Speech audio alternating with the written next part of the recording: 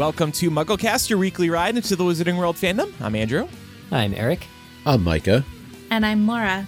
Grab your favorite ferret because this week we are discussing Goblet of Fire Unlucky, Chapter 13, for Malfoy at least, Mad-Eye Moody.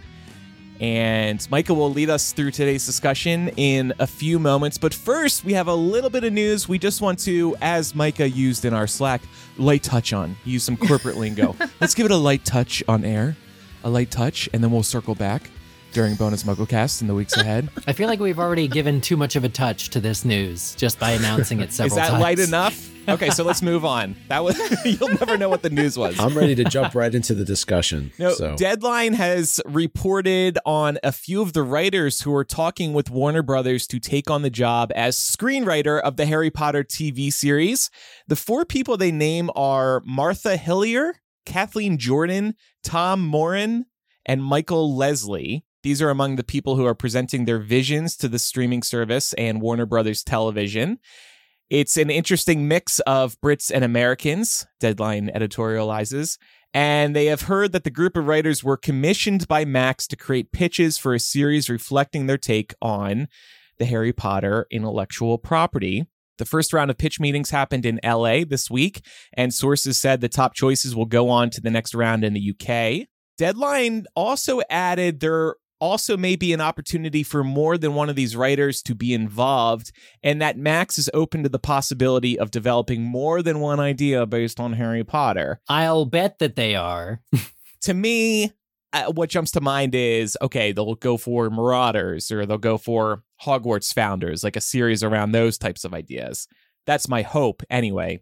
I think that they're definitely going to lead with their concept around the books, but I think they're probably looking at how do they create a connected universe. So probably at this stage, they're thinking about the books, but they're also trying to think ahead about what kinds of spinoffs would be possible. So it's nice to see that there is progress. Maybe by the end of the year, we could get some casting news if they're already narrowing down the writers. I don't think it's too unreasonable to expect we'd hear about at least who will play the trio by the end of the year. That said, whoever plays the trio will probably have never heard of them. They're going to cast what, like 10-year-olds? Yeah. Because by the time they get filming, there'll be like 11 or 12.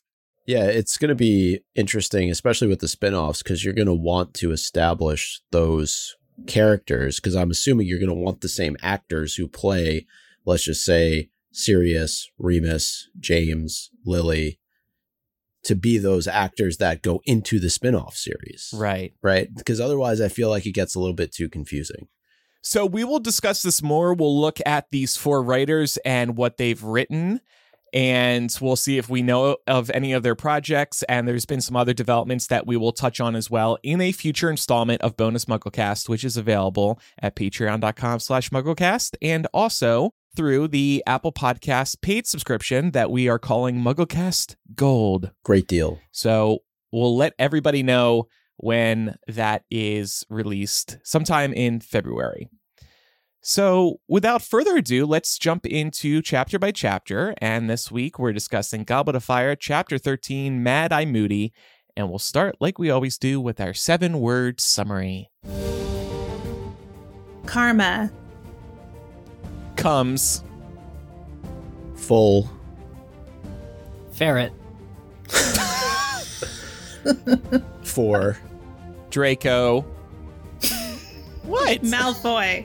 Hey, Laura's giving me a look like I did something bad. No, Full I mean, ferret. This ain't no half-ass ferret. This is full ferret. When Laura started at Karma, if I was a true Swiftie, I would just try to lead us towards a lyric from the Taylor Swift song Karma, but I didn't know what to go with. I wasn't sure. So genuinely, karma feels like the right word here. And it wasn't really a Swiftie reference, but it does feel like we could have done something with the lyric where she says something about like, karma is the cat purring in my lap. Like, could it be karma is the ferret bouncing? How many words is that? Anyway. Karma is the Crookshanks bouncing in my lap. Oh, perfect.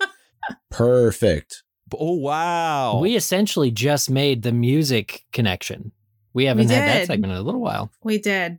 let's jump into the chapter discussion. And actually, I wanted to start where we kind of left off at the end of last chapter, but we didn't really discuss it because I think it's important as we start to move forward with all things related to the Triwizard Tournament. And that was kind of the Harry-Ron conversation at the very end of the chapter, where you can tell Ron is very excited about the possibility of, you know, this thing happening and how cool it would be for his name to end up in it. Harry less so. So as we see those two dynamics play themselves out, it would almost be good for Ron to come back to this moment to reference it, because Harry clearly wants nothing to do with the Triwizard Tournament. And of course, Ron gets pretty pissed off at him in a couple of chapters for being selected. But you can see kind of the different emotions that the two have for what is to come. But let's talk about some fourth year lessons. And I believe, Eric, this answers the Quizzitch question from last week. The first class that Harry, Ron, and Hermione take is herbology. And the way that we're going to kind of do this discussion, we're going to talk about the three classes that they attend in this chapter. And it's kind of interesting to take a look at how qualified each of these professors are for their respective positions. With herbology, I think it's fair to say Professor Sprout is probably the most qualified of the three. We're going to get to care of magical creatures as well as divination. But what the lesson is focused on for the group of students is bubotuber pus. And this is extremely valuable for its acne curing abilities, but if touched undiluted, could leave painful boils on the skin. And for this reason, dragon hide gloves were recommended to be worn. I want to start out by asking, why is Professor Sprout bottling this up?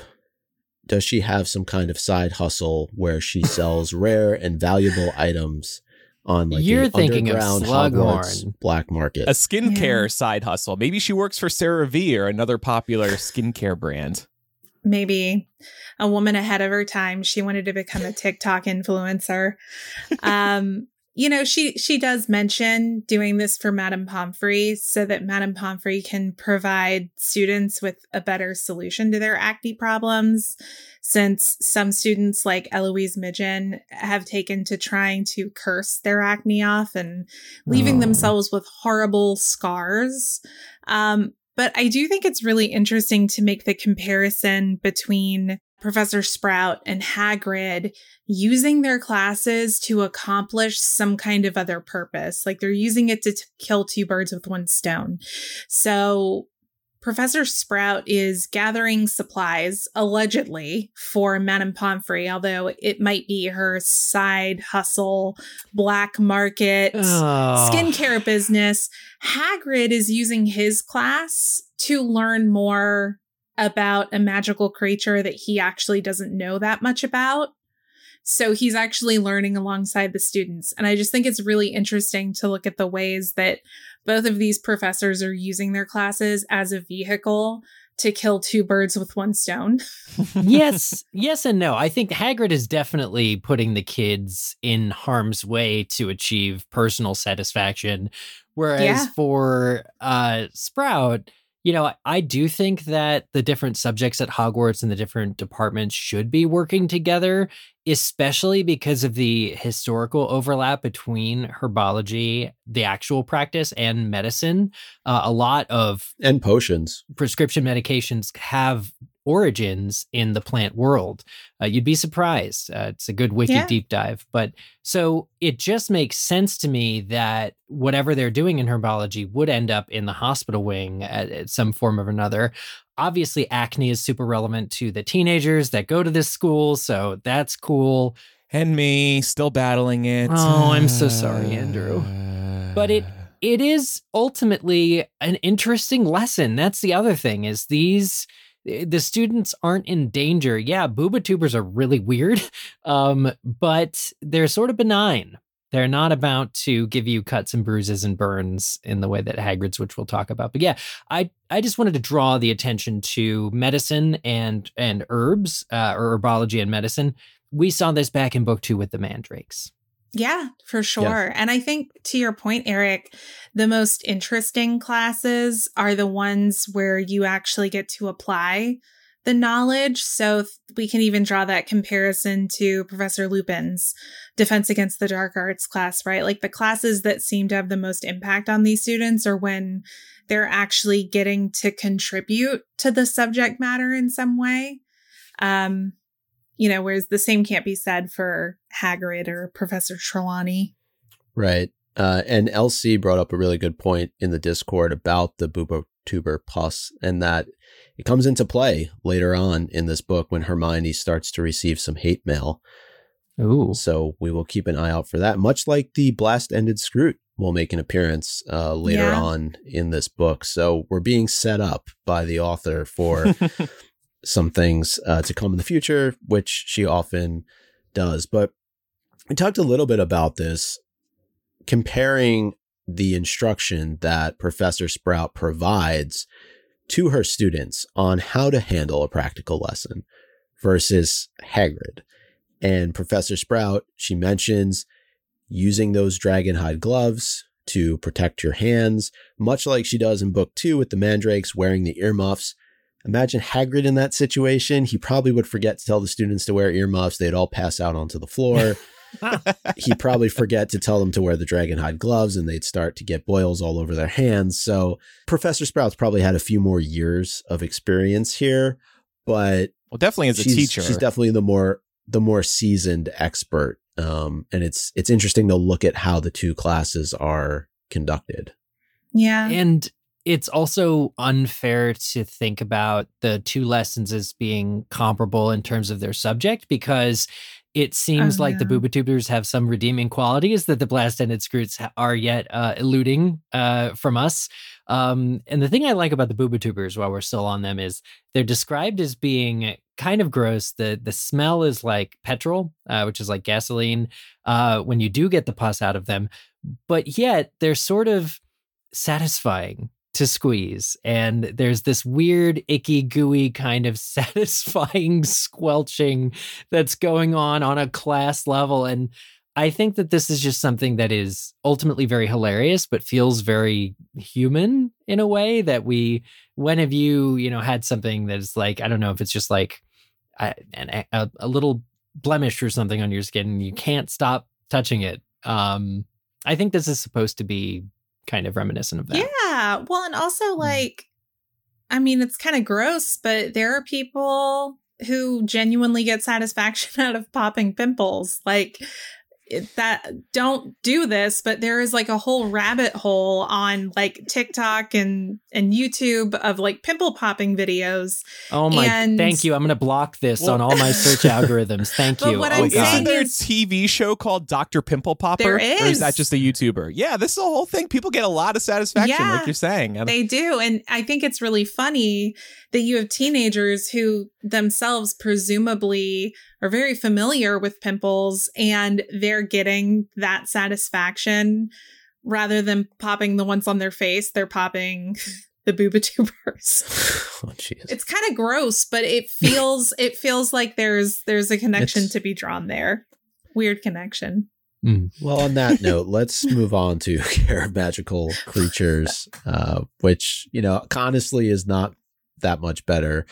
Hagrid is teaching the fourth years about Blast-Ended Scroots, as we mentioned, and he really continues to prove why he is an unqualified professor.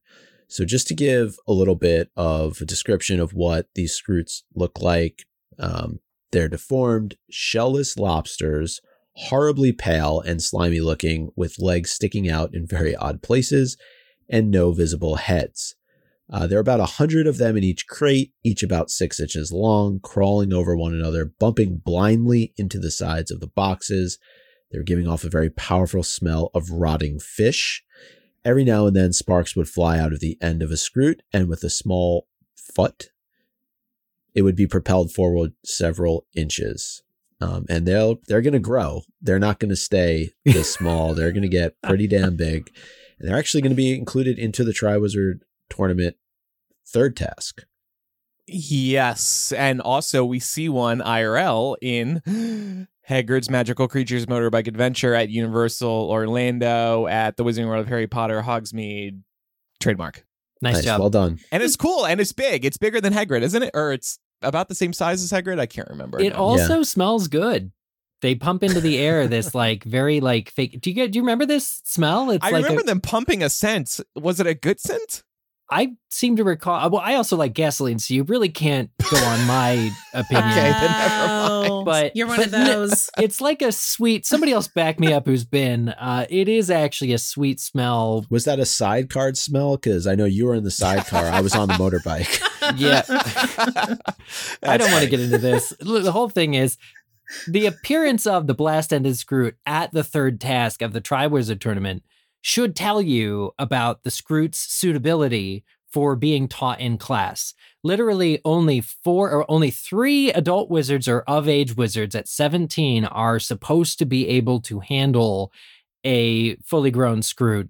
They are not suited for 14-year-old class. And I'm pretty sure, I could be misremembering, but the Scroots are pretty much all they do this year in this class. They're just having to take care of them, I guess, throughout the year. So it's just kind of ridiculous and absurd that Hagrid would be giving this to the kids. And isn't the insidious thing here that presumably these are the Scroots that are being raised for the maze task at the end of the book? Like, are these fourth years raising these Scroots throughout the entire year so that somebody can come pick the biggest, most aggressive one and be like, yeah, that's the one going in the maze? Like, who went to Hagrid and was like, yo, so we want Scroots in the maze. So here are some babies. We need you to nurture them over the next 8 months. And then we're going to Dumbledore put one up. Yeah, I mean, I didn't want to say it, but thank you, Micah. Here's some Scroots. Take care of them. We are going to take a quick break, and we'll be right back after this message.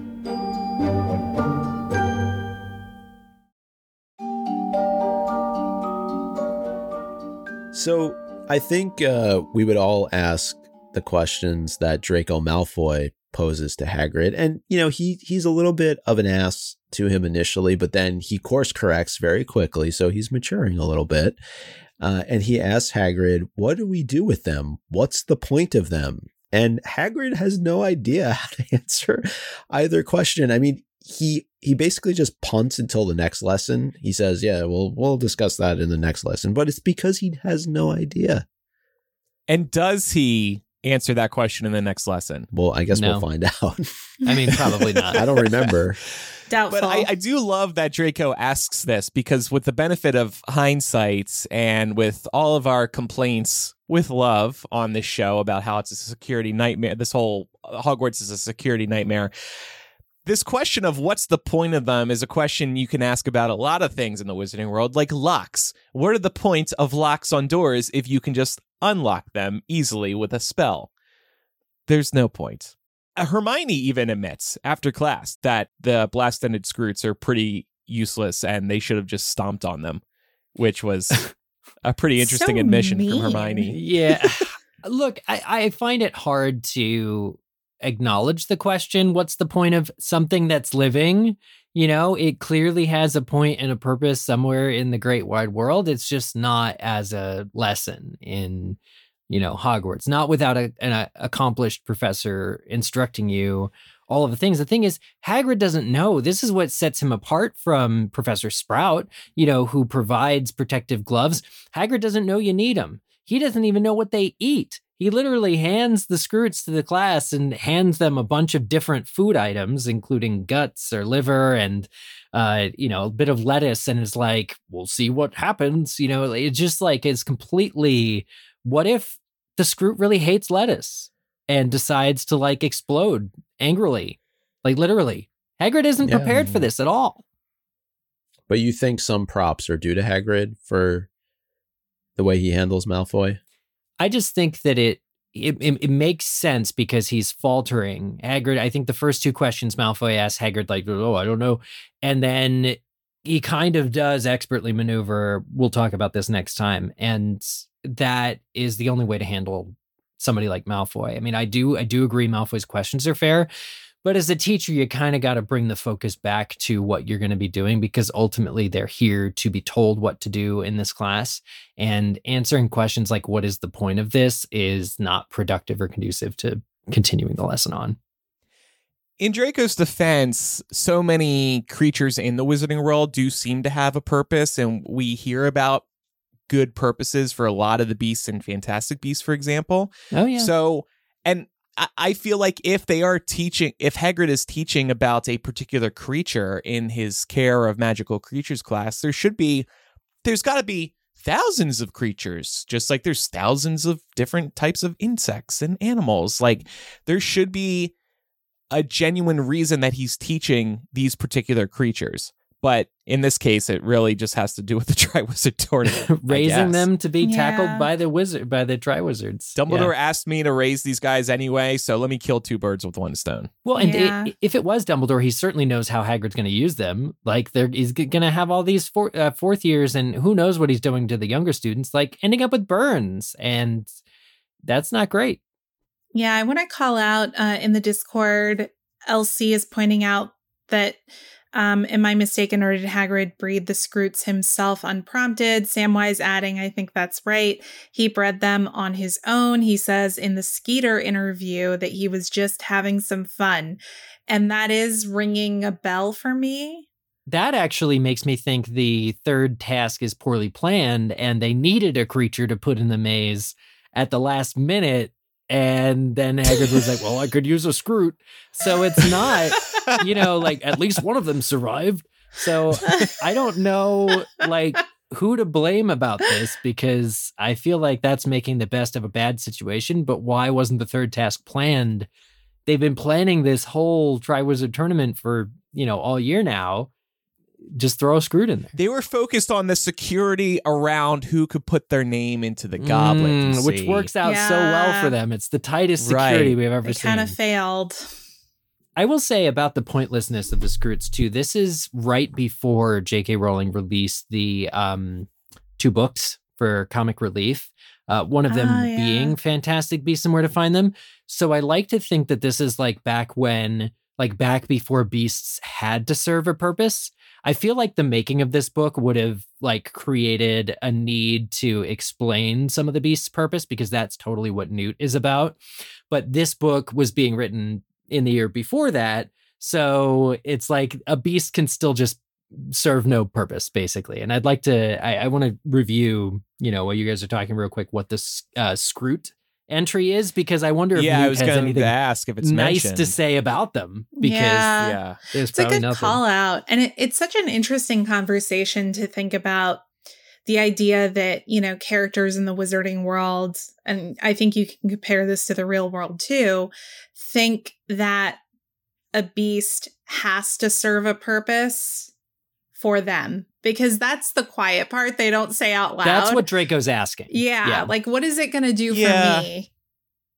But I guess what I'm saying is, what is the point of teaching it in this class that has limited time across somebody's entire career at Hogwarts if there is no valid purpose for a wizard? That's is that selfish? No, I think that's a fair question, but you could probably ask that about a lot of topics that are taught at Hogwarts, much like you could ask the question about a lot of things that are taught to us when we're in school. Like, what do we still use today that we learned back in middle school or high school? No comment. I don't want to upset any parents who are listening with their children. Oh, yes. Or teachers for that matter. I'm sorry. Everything you learn in school is important. Forrest and Luke and all of the children out there. But aren't they at odds with each other now? So they can bond around the importance of education. Okay. So no, my copy of this is, of course, the heavily updated post-movie version of Fantastic Beasts, the book, but it skips from Billy Wig to Bowtruckle. There's no blast-ended Scroot in here. What about in the S's for Scroot? I didn't find it there either. Oh, okay. Well, what are they mixed with? Wasn't it like a Manicore and something else? Oh, yeah. That's right. Yes, and a fire crab. Oh, I bet that they're both in here then. But the under S, it goes from Shrake to Snallygaster. Mm-hmm. So wait, did Hagrid come up with this name? By the way, since this is presumably, is it a new species? And did Hagrid come up with the name Blast-Ended Scroot? Yes.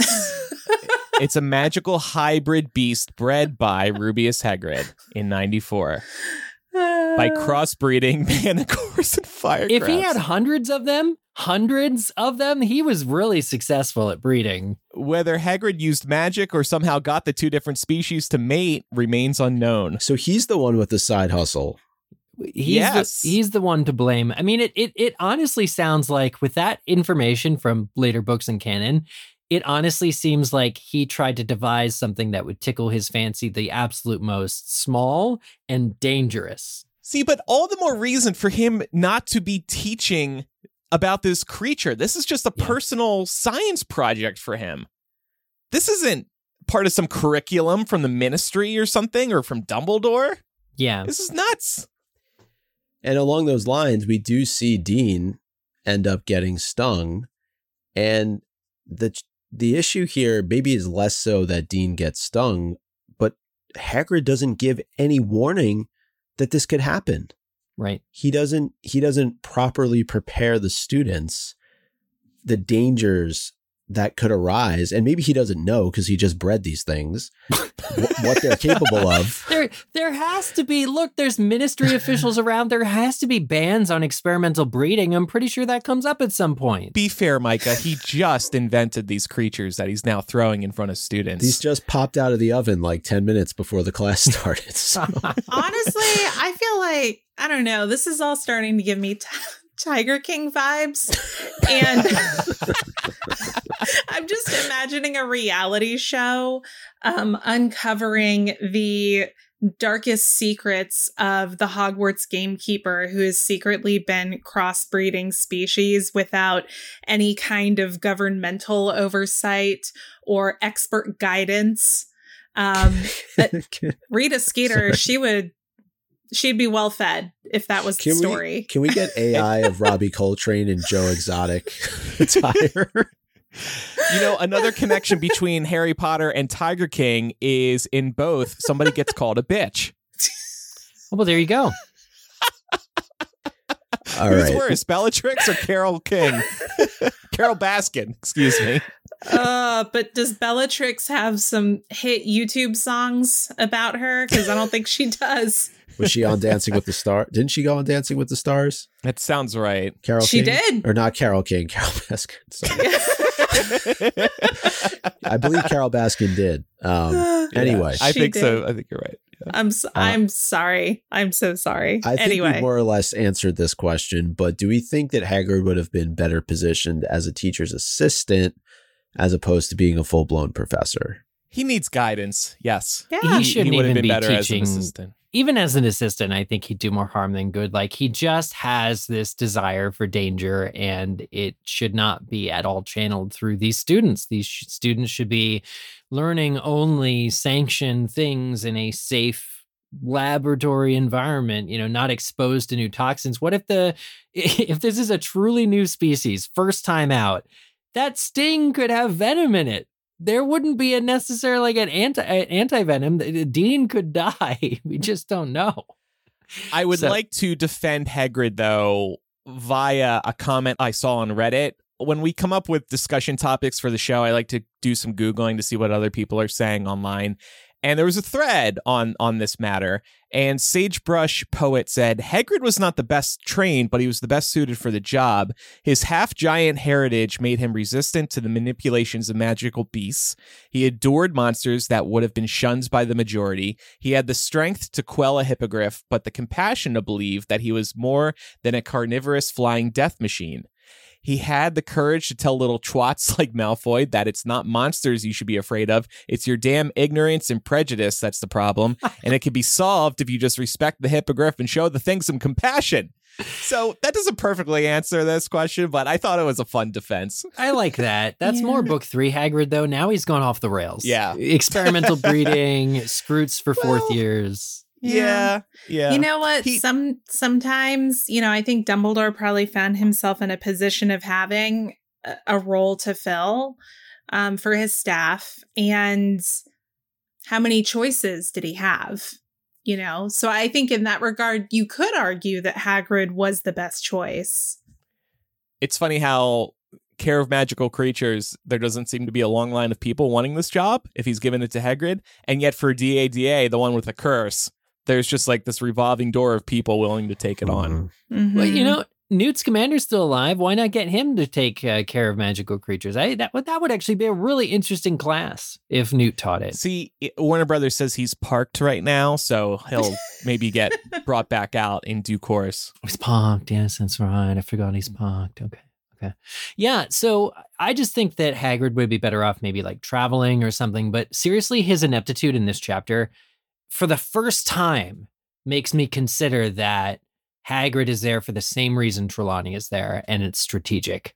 Something Hagrid did or something Hagrid knows makes him too valuable for Dumbledore to kick to the curb, and maybe groundskeeping was not enough for Hagrid to do. Maybe he was getting restless. Maybe he was thinking he should travel more or see more beasts or be in pursuit of, something more fascinating, something more dangerous than his cushy job for which he gets lodging and, all this other stuff. Maybe Dumbledore hired him as Care of Magical Creatures teacher just to keep him back on Hogwarts soil. I think it was also an attempt to deliver some justice, especially in light of the fact that Hagrid was proven to be innocent at the end of Chamber of Secrets, and there's no getting all those years back that he was presumed to be guilty of causing the death of, Moaning Myrtle. There's no getting back the education that he never got, but maybe this was one small way that Dumbledore felt like justice could be served. It's just like he's been there for 50 years, though. So it's like, you owe me your life. Like, here's some redemption and you're stuck here, basically. Like, I'm not going to let you leave, almost. I don't know. I'm just trying to think where else Hagrid would realistically go. The bar. I mean, we know or maybe under it.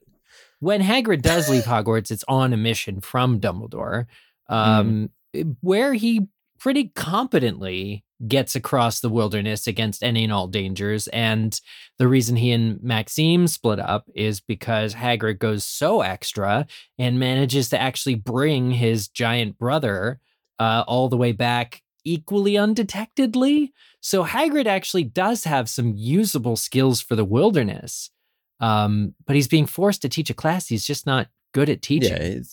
Look, there's different teaching styles, certainly, but I think when you go back to Prisoner of Azkaban and you see what happened with the Hippogriff and Draco, now we could debate whether or not that was Draco's fault versus Hagrid's, but Hagrid also should have better command of his classroom. And already we see in the very first class of Harry's fourth year that Dean is attacked by one of these blast-ended Scroots. So he's not, accumulating a very good record here when it comes to the safety of his students. And that should be the number one priority of all of the teachers at Hogwarts. Otherwise, it just continues to be the security nightmare. We should really be hired as security consultants at Hogwarts. That's what I'm starting to realize. Yeah. Starting to sound like a security nightmare. Security nightmare.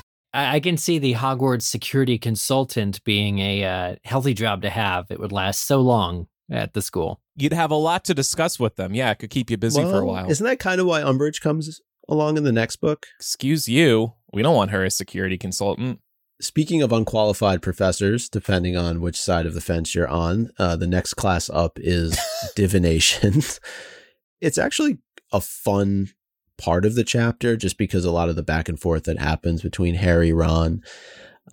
But Trelawney is up to her usual antics, making random predictions, vague predictions in some cases. And in the one we'll really focus on is the piece that, on the surface level looks completely wrong, but if you dig a little bit deeper, may actually have some truth to it. Trelawney tells Harry he was born under the baleful influence of Saturn in midwinter. And while Harry was born in July, Voldemort was in fact born on December the 31st. And having completed all 7 books now, we know that there is a Horcrux living inside of Harry. So is Trelawney picking up on the Horcrux as opposed to just Harry? This is fun. Mm-hmm.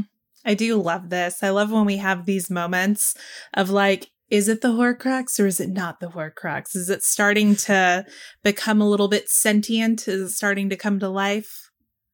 Maybe so. I mean, we're seeing the most activity from Voldemort in this book that we've seen in a couple of years. And he's getting closer and closer. His, most faithful servant is literally at Hogwarts with Harry right now. For anyone who wasn't in the fandom in the build up to the release of Deathly Hallows, there is a lot of debate going on concerning whether or not Harry was a Horcrux. And I wonder if those who were on team Harry is a Horcrux were looking at this line as one piece of evidence that possibly he was, because of Trelawney sensing a birth date in midwinter. That said, his birthday is something that she could have easily looked up. If she really wants to impress people, she should probably double check her work before going public with it. Her not caring to think about this in advance, I guess, could also speak to her genuine interest and passion for divination. She's just like, she's following whatever her heart and her mind tells her, whether or not she'll be embarrassed by it. It is funny, too, in kind of an ironic way, because she doesn't remember it, but she's the one who gave the prophecy that marked Harry as Voldemort's equal. And she literally says, a boy will be born at the end of July.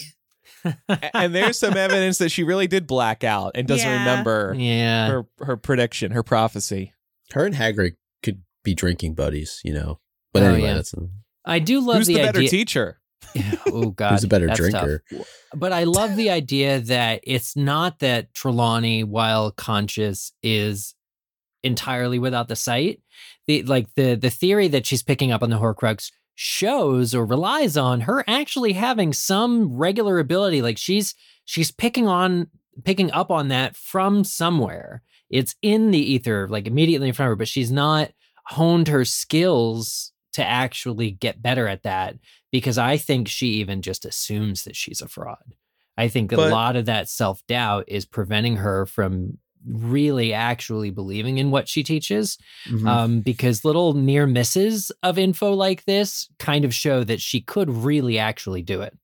But while you could point to that as a moment of accuracy, Laura, I know you also called out another moment where she's being extremely vague, and it's like, yeah, anybody could come up with this. Yeah. Yeah, she tells Harry, I do fear that the thing that you're dreading will come to pass. I mean, it's the same thing that she did with Lavender in Prisoner of Azkaban, right? It's like, presumably most people are dreading something. However, there's another reading to that, because Harry also remembers Trelawney's prophecy about Voldemort's faithful servant helping the Dark Lord rise to power again. And that's what's happening in this book. So this is another area where Trelawney is written really well, because you can either read her as a fraud or you can read her as a genuine prophet. All right, we are going to take one more quick break. We'll be right back.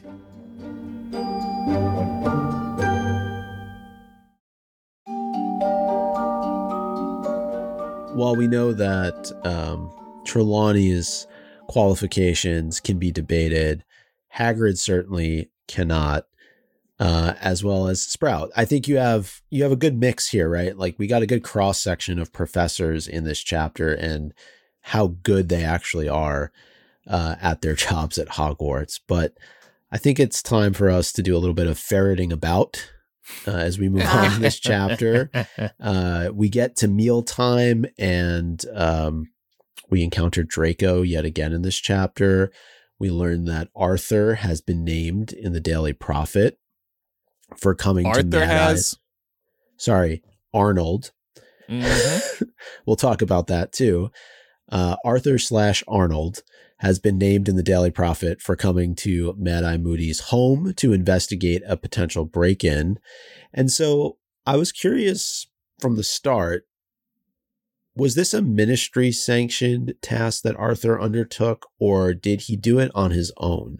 So we got a little bit of insight into it, I guess, a couple of chapters ago that he was going to be going. And I remember Amos Diggory and the fire, they were talking about it. But did he have to respond to this, or was he doing it because Mad-Eye's an ex-Auror, he's a friend, that sort of thing? I think it's a little bit of both, right? Because Arthur, in the chapter where, Amos shows up in the fire right before they go to Hogwarts, Arthur has just been coming off of several days of needing to do damage control at the ministry. And now they're looking at another situation where an ex-Auror who is getting ready to go be a teacher at Hogwarts, presumably overreacted and attacked a bunch of pleasemen, as they're known, with trash bins. So it could be that part of what Arthur was doing here was damage control to avoid more negative press for the ministry. Yeah, it's just a shame it doesn't work. I just revisited the beginning of chapter 11 when that happens, and it's Amos Diggory directly calling Arthur Weasley with an urgent message from the ministry where he tells Arthur that the police are getting involved over at Moody's and he should go check it out. So it is, in fact, some level of authority of the ministry that Arthur does try and go and handle this situation. And as far as the contents of Reader's article, I mean, we can get into that in a minute, but Arthur's just doing his job. Yeah. Arthur's doing his job, and maybe Amos / people at the ministry thought Arthur might be a good person to go investigate because, as we learn, Mad-Eye's a little out there, and maybe they thought a friend would be the right person to approach his house and talk to him about it. That's fair. Well, I mean, you also have the misuse of Muggle artifacts going on with these trash bins, so that would also be a reason for Arthur to go out. I was not on that episode where you discussed that chapter, but that's no excuse. But thank you, Eric, for checking on that. No, you're good. I think the misuse of Muggle artifacts is a perfect reason, too, for Arthur to go, like you just said. And also, I hadn't thought about one of the reasons that Arthur wants to head them off is because this could just make the ministry look bad that an Auror is now out of control. Like ex-Auror, but still it falls under the continual slander that the government is having to fall under. Sure. And that leads to my question about whether or not the story is even newsworthy to begin with. But first, we can talk about Rita and her journalistic competency because she calls Arthur Arnold in the article. So, number one, she's clearly not very good at her job. Number two, does she not have an editor that checks before it's published that a ministry official is named correctly? Well, and I can't remember the exact context, but we were talking about this a few weeks ago. Are there editors at the Daily Prophet? And the answer clearly seems to be no. This is a huge mistake. It's not like it was one time that the wrong name was used. It's used multiple times. The mistake is made multiple times throughout the article. It's shocking to me that the Daily Prophet would not have editors. That's just how a newspaper works. You have the journalists, you have editors, you have senior editors, associate. These articles go through multiple hands, but not at the Daily Prophet, it seems. It just seems like a free-for-all. Journalistic nightmare. It's like a Tumblr. It's like a bunch of different Harry Potter fan sites or something. Well, I just think too at this point she's doing it on purpose. Like she has it out for the week, like getting someone's name wrong, the way that other Bill a few weeks ago was like maybe not named but referred to as what a long-haired pillock. It's just like she wants to characterize as negatively as possible, and like I don't know, something told me that getting his name wrong, getting Arthur's name wrong, is just another way to like slight against him. And it's interesting because she just quoted him a couple chapters ago in her article about mayhem at the Quidditch World Cup, except she doesn't name him there. So in that one, she doesn't name him. In this one, she gets his name wrong. Right. Maybe exactly. Maybe she's just bad at names. Maybe. She knows it's a weakness. That's not an excuse. She knows it's a weakness of hers, and so she tends to refer to them by descriptors that are very offensive because it's her quick quotes quill writing it. Oh, actually, I love that. So we're blaming that the makes quill. Total sense. Yeah, blame the quill. Yeah, there still needs to be editors. Oh, agreed. And I mean, the quill, let's be clear, the quill is just an extension of Rita herself. So all of the ugly thoughts that come out of it are definitely her own. So what do we make of the story, though? Do we think it's newsworthy? Mad Eye's done this before. Like, this is not the first time this has happened. Yeah. But he's also getting ready to go be a teacher. And yes, Rita knows that a lot of these kids' parents will read the Daily Prophet. They'll be clamoring to get this article because they would presumably be concerned about a person like this teaching their children. And also he's in a tussle with Muggle policemen, which I don't think is a good look. And I think that also sort of makes it newsworthy. He's potentially violating the international statute of secrecy. That's true. Yeah, that's fair. I mean, given how closely the Wizards have already gotten to that this year, it doesn't end so egregiously. I mean, the thing for me, though, is that at the end of the day, this is Arthur's everyday job. He's in the misuse of Muggle artifacts office. Anytime there's a teacup that bites or a dustbin that, comes after you, that's his job to go. And Rita seems to make a point about several Muggle memories were modified or so before everything calmed down. We know how liberal the Wizards modify memories. That's standard practice. That is standard operating procedure whenever Muggles are involved. The Accidental Magical Reversal Squad, everybody just sets the Dursleys back up. They set all these Muggles back up. So it's not even a point to say that, they had to modify so many memories, they blundered this so badly. It's no, that's just standard practice. And I bet Arthur, more than most wizards, are probably pretty good at it at this point.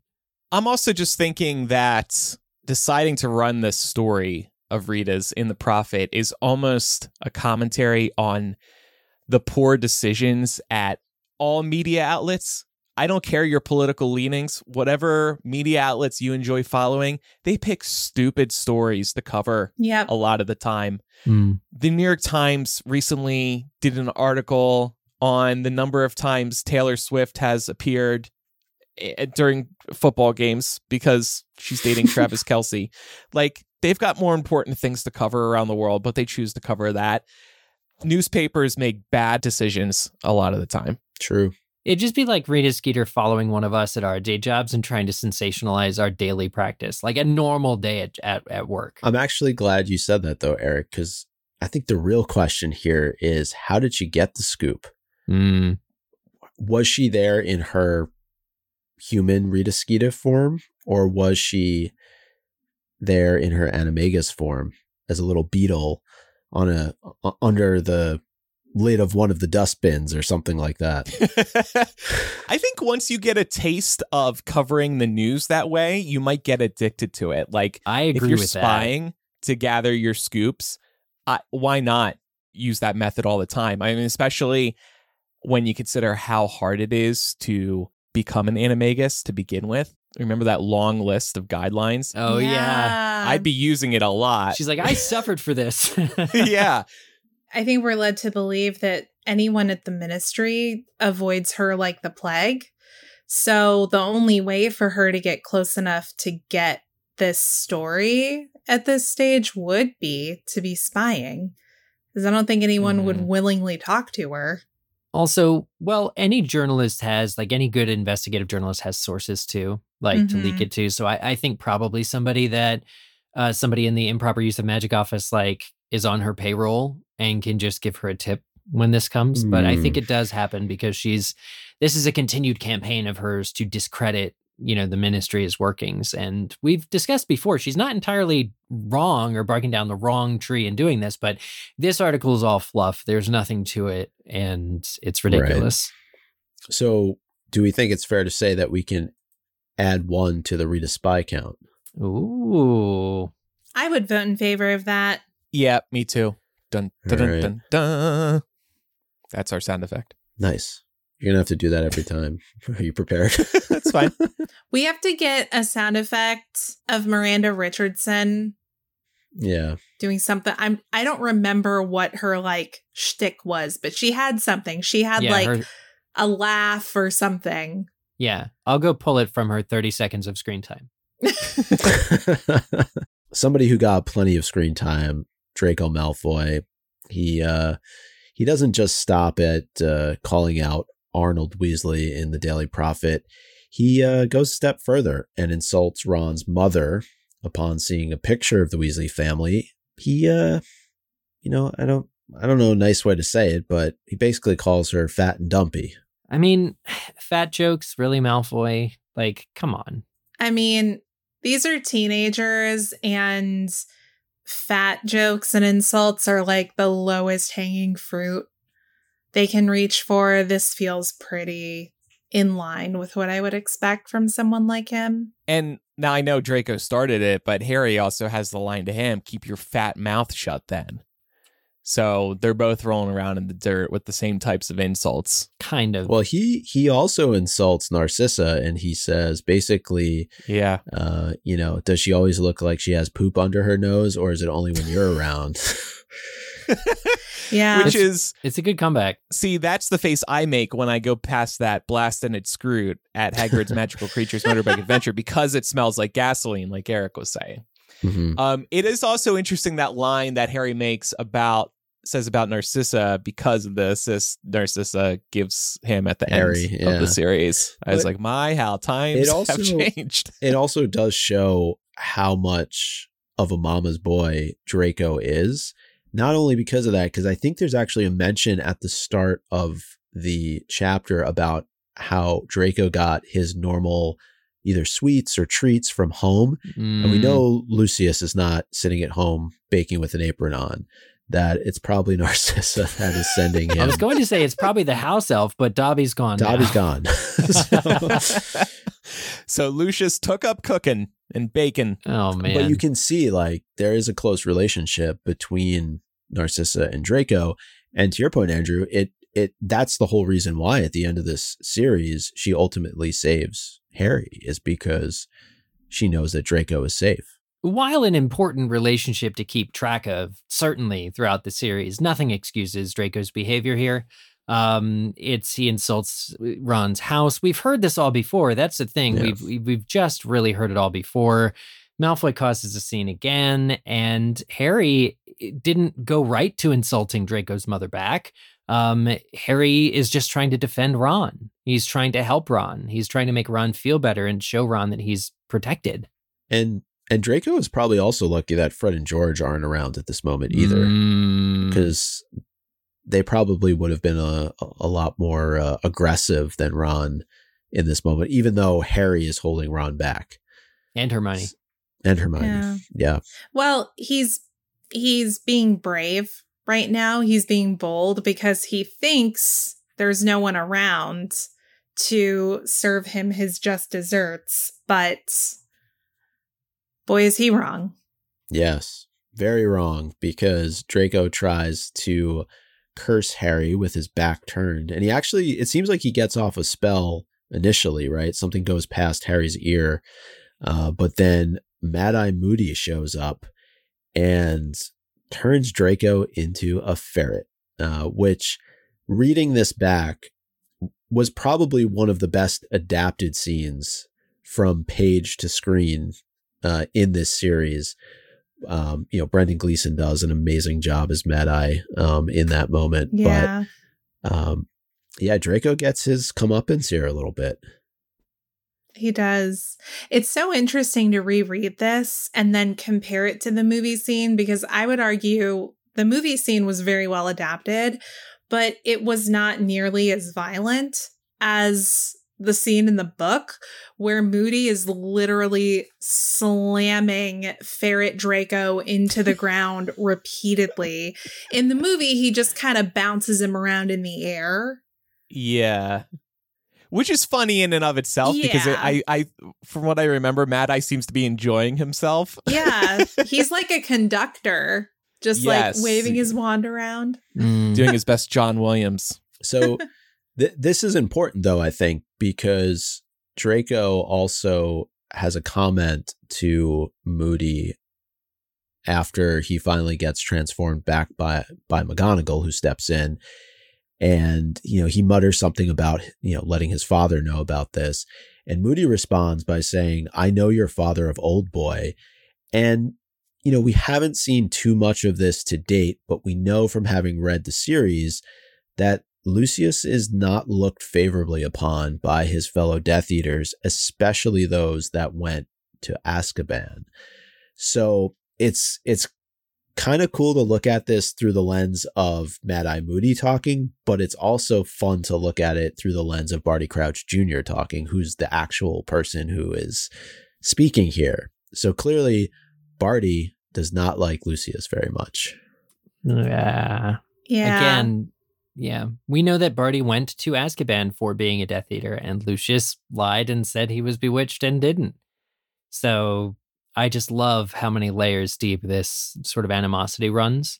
And, ultimately I did look this up. Ferrets are related to weasels. They are weasels. He basically, by transfiguring Draco, he calls him a weasel, essentially. He knows that this casting a spell while your opponent's back is turned is without honor. And it's so interesting to have Barty Crouch Jr.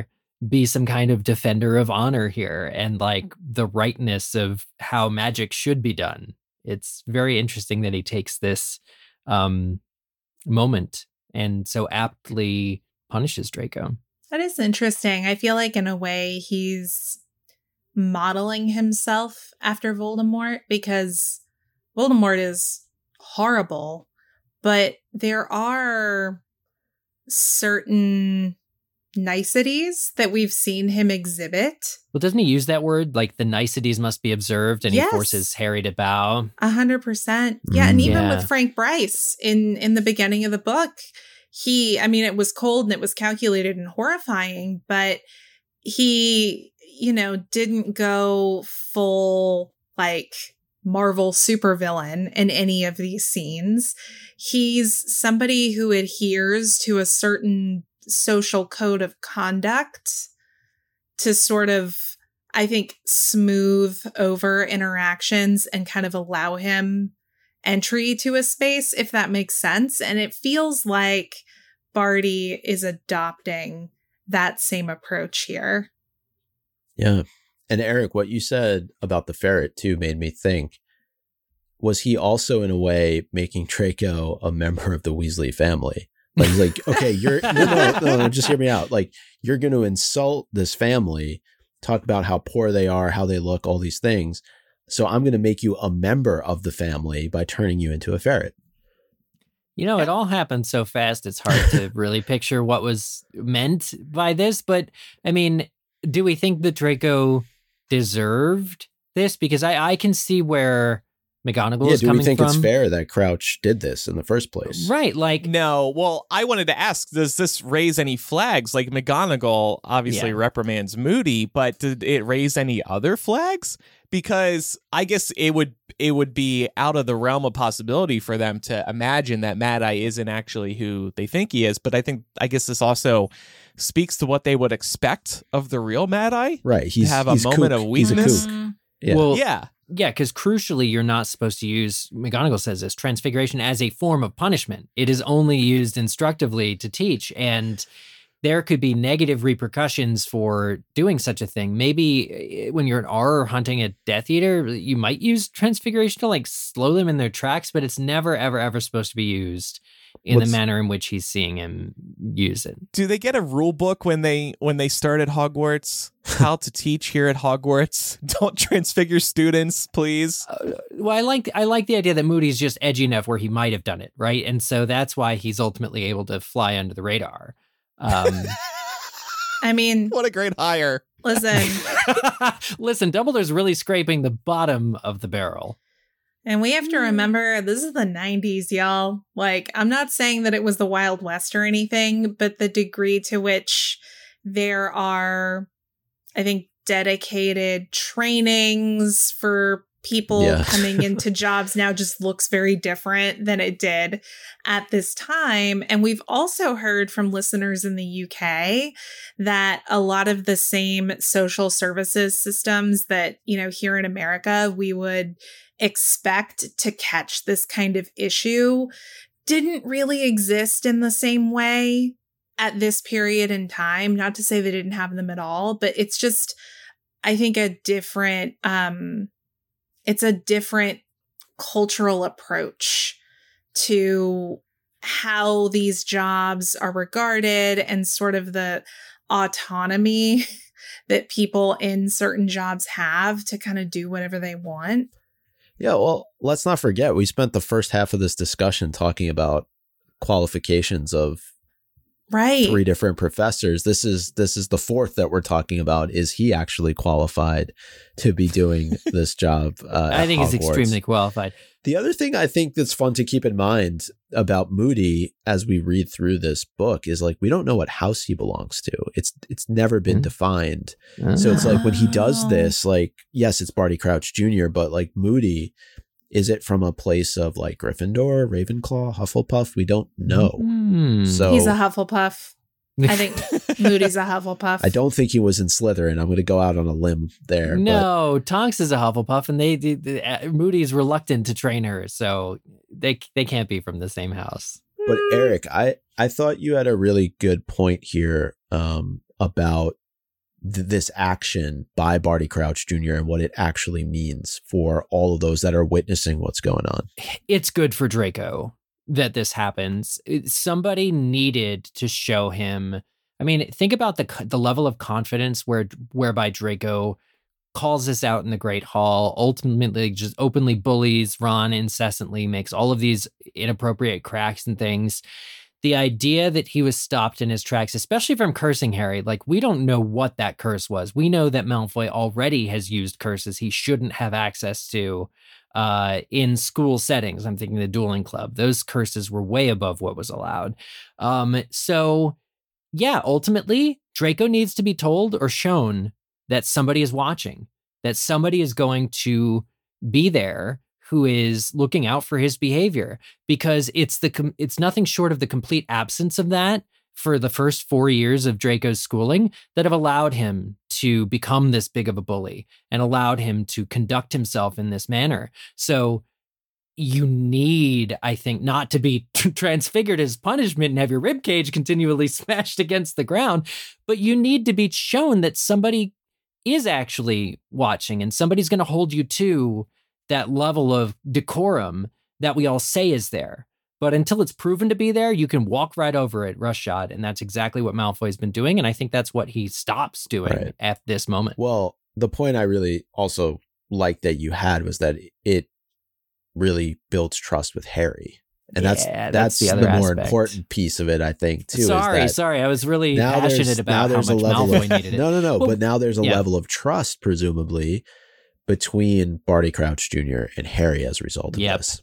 Yeah, he won Harry over in 3 seconds flat. And I mean, there's a lot to admire. And other students probably too. Yeah, there's a lot to admire about it. His quickness, the way that he was able. And I think the reason Draco's spell missed Harry was because he literally was transformed as he was like casting it, which means that shows the fastest reflex you could ever imagine for coming across the Great Hall. Yeah. Well, the chapter wraps up with Draco being taken to go see his head of house, and he's being taken there by Mad Eye Moody, who he refers to Snape as another old friend. I've been looking forward to a chat with old Snape. So I'm curious, what do we imagine Barty wants to talk to Sev about? What do they want to catch up on? Well, I mean, I think he knows that Voldemort met his downfall by pursuing information given to him by Snape. So I could see Barty wanting to use the perception or the figure of Moody, somebody who was, hunting people like him down back when he was a Death Eater. I think he wants to use that as an intimidation factor to get back at Snape, to show him, I'm watching you too. You don't know who I am. You don't know who I really am, but I'm somebody that you would already expect to be watching you. So it's not suspect that I'm here. He has the perfect cover in so many ways. I still wouldn't risk it, though. I feel like Snape is the one person you really can't pull too much double agenting on because Snape is acting as a double agent so often. And I feel like Moody, who's secretly Barty Crouch Jr., so he's secretly a Death Eater that doesn't like Snape, but he could be a Death Eater that likes Snape and wants more info about Voldemort. And then he could be Mad Eye, who's not inclined to like Snape for his Death Eater. It's just so many levels. Stay away. I don't think Barty Crouch should say anything to Snape because you risk blowing one or both of their cover. Like, I feel like it'd be easier to hoodwink Dumbledore and pretend you're his old friend Alistair Moody than it would be to fool Snape. I almost wouldn't pull that thread at all. If he does, he's got real cojones. Well, and let's not forget how good of Legilimens Snape is as well, right? Yeah. Mm-hmm. So he would sense something is off. I really like that. I think that Snape should actually be very careful around somebody like Barty Crouch Jr. and vice versa, for that matter. But yeah, the chapter wraps up really with Moody endearing himself to Harry on a number of levels, right? He insults Lucius. He turns Draco into a ferret. And like, as readers, we love the fact he's about to go toe to toe with Snape. So like, who doesn't love this guy? and he's talked up actually a lot at the end of the chapter, right? We hear Fred and George talking about the lesson. He's like, he's the real deal, basically. So I'm sure we're going to have a lot of fun with his first class in the next chapter. Yeah. All right. So a few odds and ends here, foreshadowing the future romantic relationship between Ron and Lavender Brown. This is in Divination. Ron asks, "Can I have a look at Uranus too, Lavender?" Micah. Foreshadow alert. You know it wasn't there by accident, right? I think Micah's cuckoo. Yeah. I think J.K. Rowling is cuckoo for putting that in there. We also get a couple mentions of Hermione sneaking off to the library. So what is she up to? Yeah. And jumping back to Ron and his humor for a moment, Ron is generally pretty funny. And one joy of rereading this book is being reminded of that because they kind of wash that out in the movies. But I wanted to highlight some choice comments in this chapter just to celebrate how funny he is. First passage, "You're eating again, I notice," said Ron, watching Hermione adding liberal amounts of jam to her toast. "I've decided there are better ways of making a stand about elf rights," said Hermione. "Yeah, and you were hungry," said Ron. Next line, "They sat down at the Gryffindor table and helped themselves to lamb chops and potatoes. Hermione began to eat so fast that Harry and Ron stared at her. Is this the new stand on elf rights? You're going to make yourself puke instead?" And then at the end of the chapter, this passage, "Don't talk to me," Ron said quietly to Harry and Hermione as they sat down at the Gryffindor table a few minutes later, surrounded by excited talk on all sides about what had just happened with Draco. "Why not?" said Hermione in surprise. "Because I want to fix that in my memory forever," said Ron. "Draco Malfoy, the amazing bouncing ferret." He was making me chuckle this chapter. For sure. Time for MVP of the week. I'm going to give it to Harry for when Draco was making fun of Ron and Harry lobs the insult, "Get stuffed, Malfoy." I'm giving my MVP of the week to Mad Eye Fakey because he's so excellently in character. Actually, to your point, Andrew, I'm giving mine to Ron. I feel like his humor gets overshadowed by the twins. And because of the way that he's written in the movies, and I love Rupert Grint, he's a perfect Ron. But I think that we tend to forget that he's a funny character. And I'm going to give it to Professor Vector for giving no homework.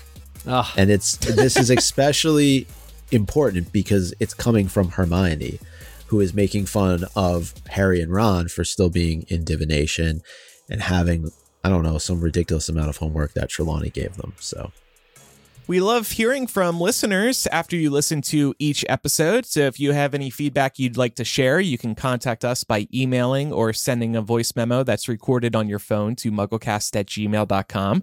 Or you can use our phone number, which is 1-920-3-MUGGLE. That's 1-920-368-4453. Next week on the show, we'll discuss Chapter 14 of Goblet of Fire, The Unforgivable Curses. But that's not all, because later this week, we're going to have a new bonus MuggleCast out on Apple Podcasts through MuggleCast Gold and through our Patreon. Micah, what will we be talking about in bonus MuggleCast this week? We'll be talking about the Harry Potter studio tour at Leavesden Studios, just outside of London. I was there a couple of weeks ago and had a really great time. So I'm looking forward to all the questions that you guys put together.